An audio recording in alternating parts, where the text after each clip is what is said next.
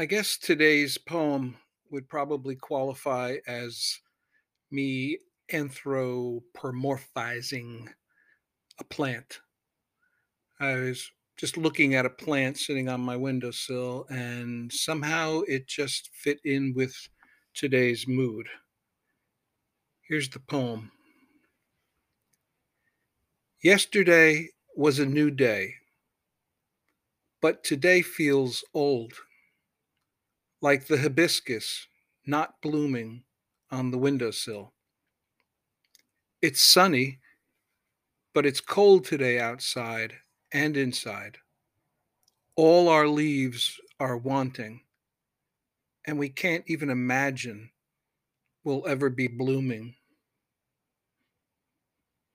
So the plant is not having a good day, and I wasn't having a particularly good day either.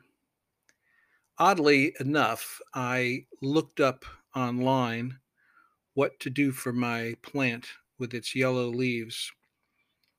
And the strange response that I found was that it could be too much water or too little water.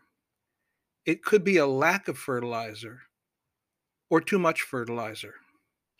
Not exactly helpful hints for taking care of the plant, but that too seems to be close to the diagnosis I'd give myself today. Maybe too much of it, maybe not enough of it.